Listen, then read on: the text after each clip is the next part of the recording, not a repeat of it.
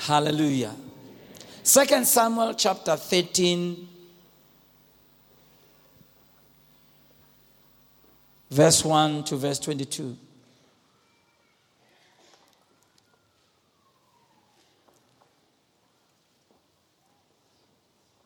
The story we're about to read is a very difficult story.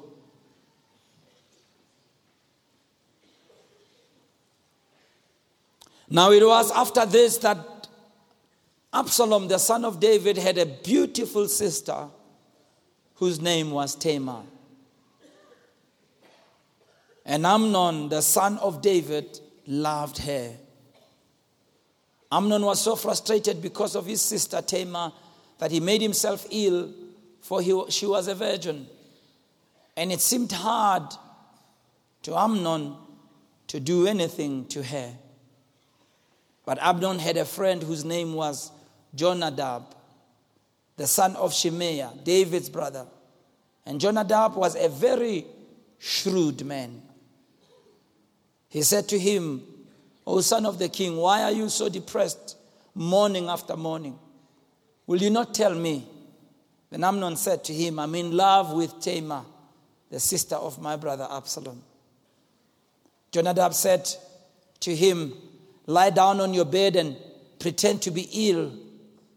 When your father comes to see you, say to him, 'Please let my sister Tamar come and give me some food to eat, and let her prepare the food in my sight, that I may see it and eat from her hand.'"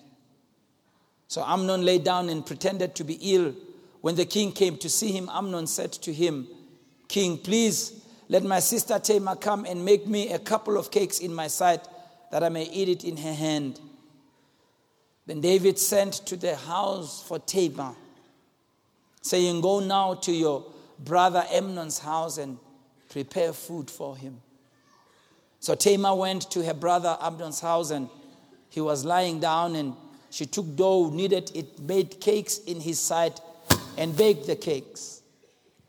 She took the pan and dished them out before him, but he refused to eat. And Amnon said, "Have everyone go out from me." So everyone went out from him. Then Amnon said to Tamar, "Bring the food into the bedroom, that I may eat from your hand." So Tamar took the cakes which she had made out and brought them into the bedroom to her brother Amnon. When she brought them to him to eat, he took hold of her and said to her, "Come lie with me, my sister." But she answered him, "No, my brother, do not violate me, for such a thing is not done in Israel. Do not do this disgraceful thing. As for me, where could I get rid of my reproach? And as for you, you will be like one of the fools in Israel. Now therefore, please speak to the king, for he will not withhold me from you." However, he would not listen to her. Since he was stronger than she, he violated her and lay with her. He raped her. Verse 15. And Amnon hated her with a very great hatred. For the hatred with which he hated her was greater than the love with which he loved her. And Amnon said to her, "Get up, go away." Let me narrate the rest of the story. David finally got to hear about this story. But David did nothing. What a story. I mean, why is this in the Bible in the first place? It's terrible. Amnon's rape of his half-sister Tamar. This is part of King David's family story. This same man whom the Bible says he was a man after God's own heart. This same man who was a mighty king, whom we know his exploits in his young days of killing Goliath. This is the same man who was a psalmist, who worshipped before God. But his story and his family is something that is not very good to listen to. It's not a good episode. Yet God in his wisdom made sure that this account of a rape and family violence comes before us so that we all face its ugliness. Although this happened in the old patriarchal context and comprised of this ruthless competition within the royal dynasty, this story exposes to us the dynamics of sexualized violence and abuse that affects lives in our families, in our church today, and even in our communities. This account that is part of the Bible reminds us of the cries and the pain of people who have been violated in this way.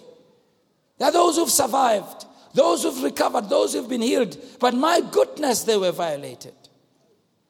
Just like it happened in Tamar's case, after she was brutally raped, she put ash on her head, she tore her garments, she cried out loud. And ladies and gentlemen, this is what shapes our ministry today. This is why we have a service like this today, and this is why we are launching this program today. It's because there are so many Tamars that we have in our churches, in our society. But in the same way, there are so many Amnons that we have in our churches and in our societies. See, this started in the house of David, who had many wives. Ahinoam, it was David's first wife, the mother of Amnon, who was David's firstborn, the crown prince of Israel. But then David had Maacah, another wife, who was the mother of Absalom, David's favorite son, and the mother of Tamar. So Absalom and Tamar were brother and sister, but she was related very much to Amnon. But there was also Michal, daughter of King Saul, Abigail, the widow of Nabal. 3 more wives from Jerusalem, the Bible tells us. He had a crowd of concubines and had the wife that he took through lust, deception, and lethal force by the name of Bathsheba.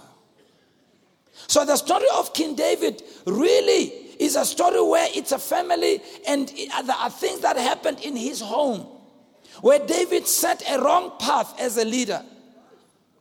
And what he did about Bathsheba and the way he killed Bathsheba's husband precedes the story of Amnon raping his half-sister Tamar. So in broad stroke, it just gives us that Bible message, like father, like son. So in this episode with Amnon and Tamar, Amnon requests for a meal, but he knows that this is simply a pretext for taking sexual advantage. Tamar, knowing that this is my brother, what else could my brother do? She dutifully tries to care for the sick brother. But then she's manipulated and her care is used against her. The ethics of serving a meal and caring for a sick brother are good, but when something like this is done to you, those ethics get eroded forever. Amnon, on the other hand, is consumed by lust. This man is consumed by entitlement. This man is filled with poison. And he ends up becoming a toxic and violent weapon and uses rape as that. He uses his own body against his sister. And then his lust turns from loathing to hate and he drives Tamar out. We can't turn our eyes off this. It's a story of sexualized violence. It's a story of child abuse. It's a story that we hear about every day on our news and we read every day about it on our newspapers. Let's summarize it in a few points. First of all, we see a story of friendships between men, Amnon and Jonadab, who Jonadab, who objectify women. And they create a culture in which rape becomes thinkable and actionable. Jonadab, who by the way was the first cousin of Amnon and Tamar, is not an innocent bystander. He didn't suggest rape, but he advises Amnon to be deceiving.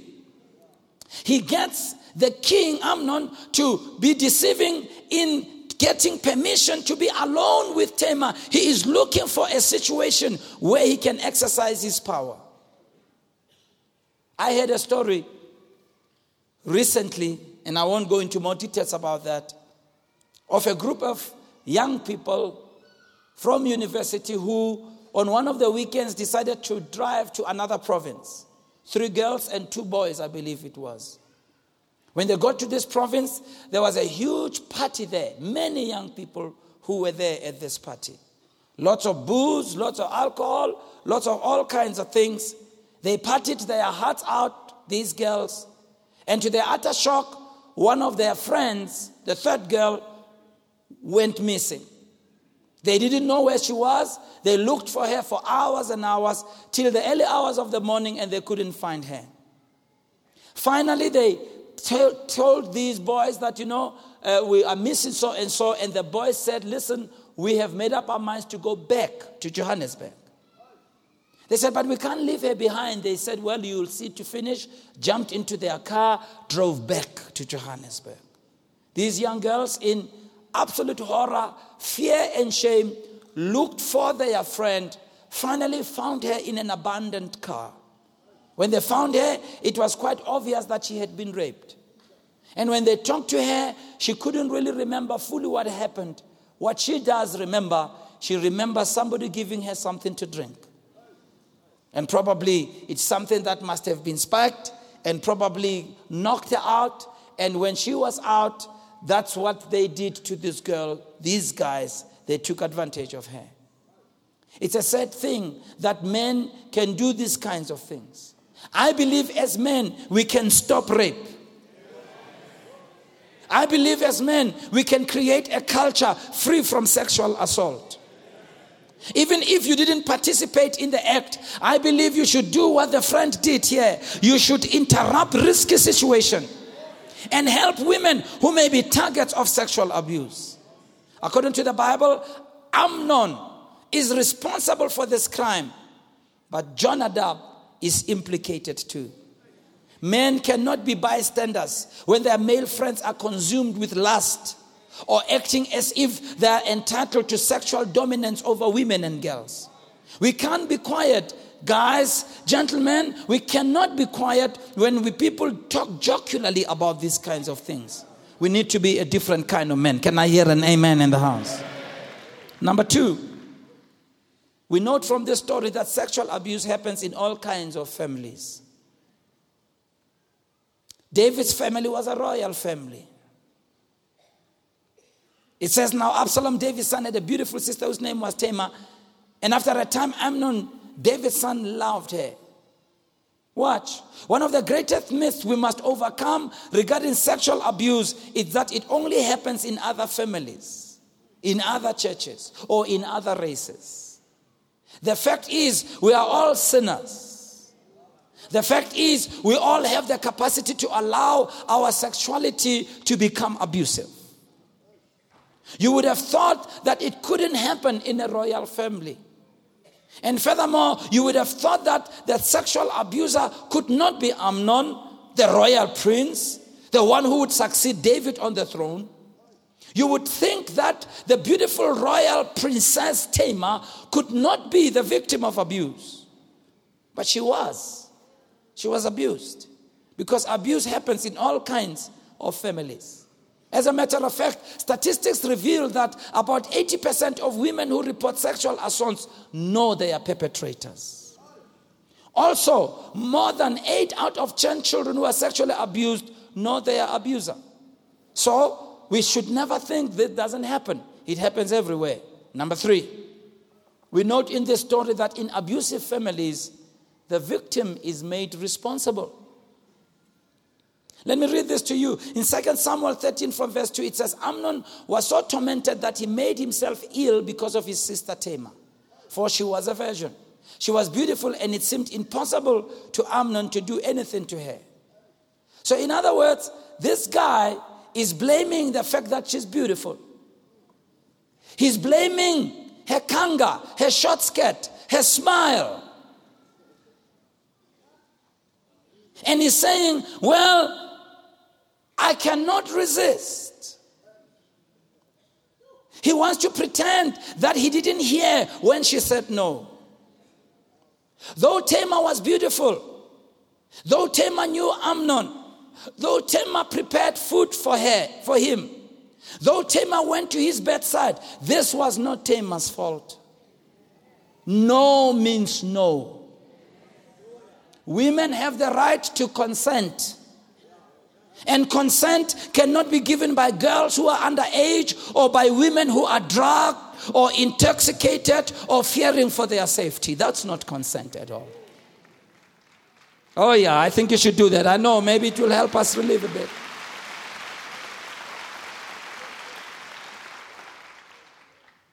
But we can't blame it on the victim, guys.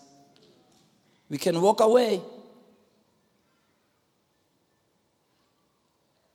We can treat her with respect. Number 4, in sexually abusive families, the truth is ignored. It's very surprising that when Amnon came to David and asked to be alone with Tamar, David never probed even more. That this guy who was pretending to be ill, David never asked. David just like he's blindfolded, he just ordered this girl to go into Amnon's bedroom. When you read this, you would think maybe David just overlooked that. But all the information regarding David, even after the incident and his response to Tamar, you come to the conclusion that this was a man who's not involved. Because David's subsequent actions after Tamar's rape confirm that he didn't protect her because he didn't want to know the truth. After the rape, when Amnon's actions became public knowledge, David did absolutely nothing. See, when we become silent in the face of abuse and assault and rape, we become accomplices. If when we see all the signs presenting themselves and we don't do something, we become accomplices. His silence shouts in this biblical account. There's no indication, even after she was raped, that David consoled Tamar. No indication that he cautioned Absalom. No indication that he punished Amnon. This man is silent. He doesn't ask because he somehow doesn't want to know. I know these kinds of sermon may be very difficult, but I don't want us to throw this thing in the back and act like it's not there. You've got to face it and deal with it. And if it is in your home, if you know somebody who has done it, it's time for you to take action.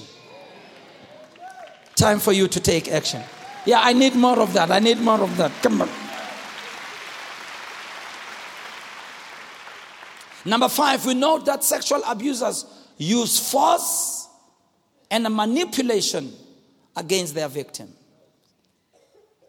It says there in verse 8, Tamar went to her brother Amnon's house where he was lying down, and she took dough, made cakes, brought it to him.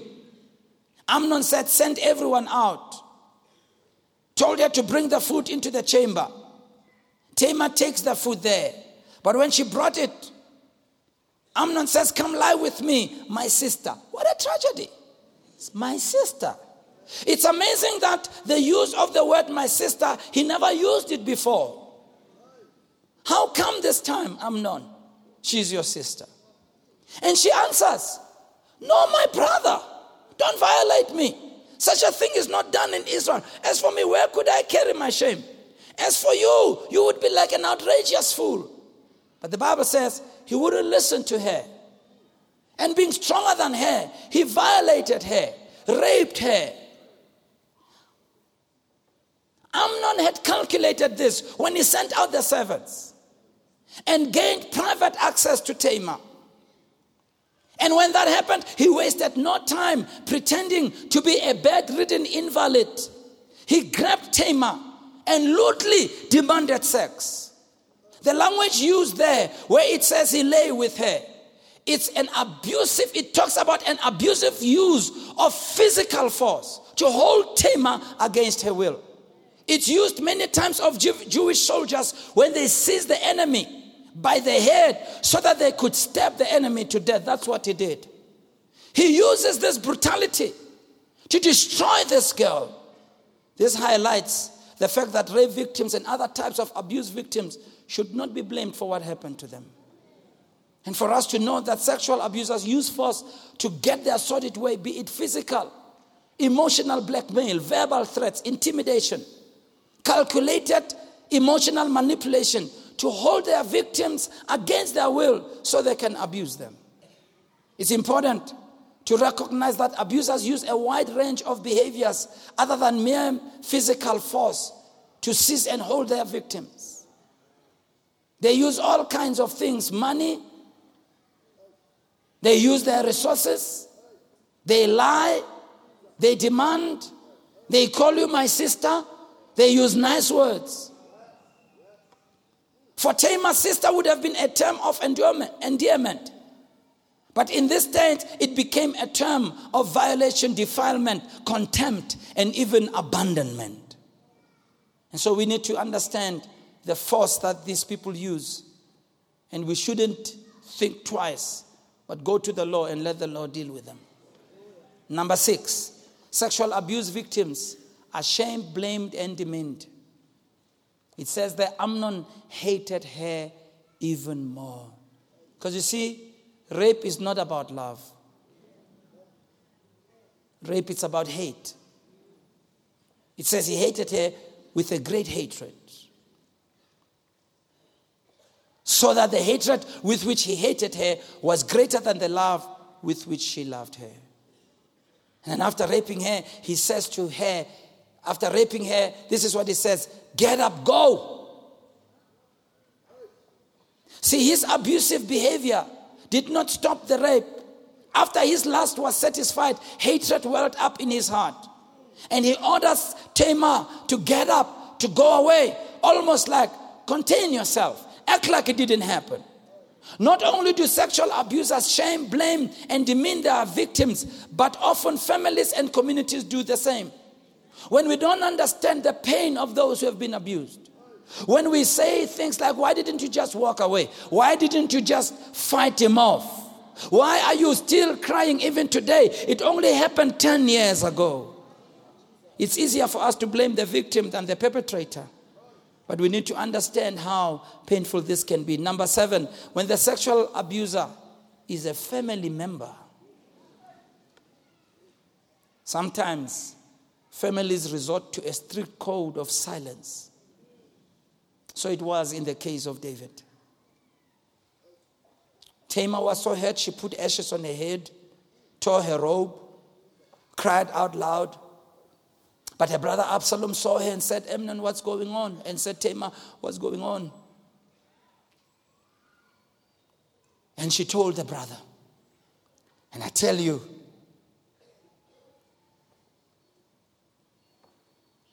in Absalom's heart, he became angry. So angry was he that the Bible says when he met Amnon, he neither spoke good or evil to him. So angry was he that from that day he started plotting to kill this guy. So angry that he told the sister, my sister, hold your peace, don't say anymore. But for Tamar, from that day, she lived with the shame. She lived as a desolate woman in her brother Absalom's house. Tamar was a woman grief-stricken. But Absalom says, I'm going to get even. See, we mustn't keep quiet with these things, because being quiet doesn't mean it will evaporate or go away. It will spark all kinds of feelings and emotions in the home. It will tear a home apart. Keeping quiet about the abuse brings more complications in the family. For many years, many families close ranks and they maintain the strictest code of conduct because they say, what will people say? It may be because of culture. It may be because of they're afraid if we talk, what will the law do? It may be what will our social standing be if people get to find out this is what's happening in our family. And so often, sometimes even family members find it difficult to fully believe that In other instances, the abuser has so much power on other family members that they bring fear on them of consequences. More so if the person is held in high esteem. So for a variety of reasons, families place tremendous and implicit pressure on the victims to sit on the matter and not talk about it. This conspiracy of silence is one most characteristics, Barcelona, in abusive families. And we see it in many places today. We've got to bring these things out. We've got to tell the story. We see this in churches. You've seen some cases where churches, many years later, victims bring cases about men of the cloth who did things, even if these things were known. Even if these things were known, people closed ranks. The issue of closing rank must never happen. We've got to deal with these things. And I want to say, Bazalana, if in this church, any pastor has ever done this, we're not going to close ranks. If the story is true and it can be verified, we'll do something about it. And so let's conclude with the following points. Number one, please speak up. God calls us to speak up when we have knowledge, even suspicion of abuse. If you see something, if you hear something that troubles you, don't just overlook it. Contact a pastor at the church, a counselor at the church. In some instances, the law enforcement. If you've been abused, if someone has done things sexually to you that made you feel uncomfortable, if they did things against your will, if you are a minor, and an adult did something to you sexually, regardless, please find a safe person. Speak to them. Speak to us as pastors, as counselors, as school teachers, as professionals. Number two, let's stop blaming the victim, please. Victims are not the guilty ones. We mustn't condemn the victims. Women didn't ask to be raped. Children didn't ask to be raped. And please, if you're a victim, please don't blame yourself. There's never an excuse to sexually violate another person. It doesn't matter what they were wearing. Doesn't matter. People can walk away. We read about it in the Bible. Joseph walked away. He was being asked. He was being requested. It wasn't even rape. There was consent. He decided to say no. People have the power to choose. Yeah. No, the devil didn't make you do it. We make the choice. When an adult uses their power to exploit a minor for their own sexual gratification by sexual contact or exposure, this is evil. It isn't the victim's fault. And finally, we want to look to Jesus, who can rewrite our story. The Bible says in Hebrews 4, we do not have a high priest who's unable to sympathize with our weaknesses. Jesus can feel your pain. He's the one who, in every respect, the Bible says, has been tempted as we are, yet without sin. Then it says, let us then with confidence draw near to the throne of grace, that we may receive mercy and find grace to help in a time of need. The writer of Hebrews tells us we can run to Jesus. We can turn to Jesus. He's sympathetic. You as a victim, Jesus knows your pain. Jesus wants to embrace you. Whatever feeling of guilt, whatever feeling of being violated, whatever feeling of being defiled, Jesus can take it away. Whatever harmful experience, Jesus can take it away. Jesus died the physical death of the cross, abused himself. He experienced horrible verbal abuse on the cross. He understands abuse. He was crucified naked in front of a mocking crowd. He was abused. He understands. He cares for you. Look to Jesus for strength. Look to Jesus for strength. Look to Jesus for strength. Our sad story can always be changed, because as we read further that story, we find that Absalom later conceived and got a child and named that child Tamar. Very interesting. Her sister Tamar had been traumatized, had been uncovered, had been violated. And she ends up in sorrow, in shame. But later on, Absalom gets a child and names that child Tamar. And when you read, you find this Tamar is connected with Deborah and associated with Deborah, who became a judge. Very interesting that another Tamar came who brought justice. In fact, the name Tamar means palm tree, a symbol of justice. Particularly in this instance, justice that women require, but also justice that was created by women. Somehow God knows how to turn around a sad story. Allow God to heal you and rewrite the story of your life. And that you also can be an activist who can bring justice. For first Tamar, justice was denied. But for the next generation, Tamar, she became a symbol of justice itself. But it's good that the first Tamar refused to be silent. She became the hope of generations that are to follow concerning sexual violence. And if you are the perpetrator, like we saw in the life of Kuzwai, God can change your life. No matter what your story is, God can change your life. We're available to talk. We're available to journey.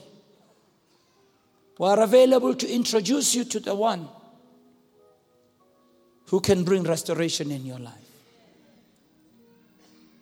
The power is in your hands. Difficult as the path may be ahead of you, it's a path that's doable because God can help. Because we know He's the only one who brings healing, soundness, and wholeness in our lives. Bow your heads and close your eyes. Bonam sunak ufile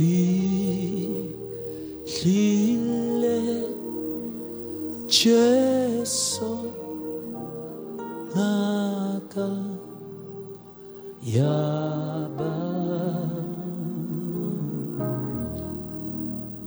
Holy Ratu Hosi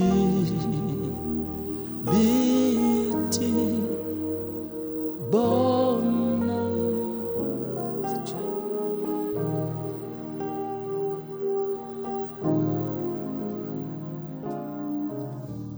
Just join hands.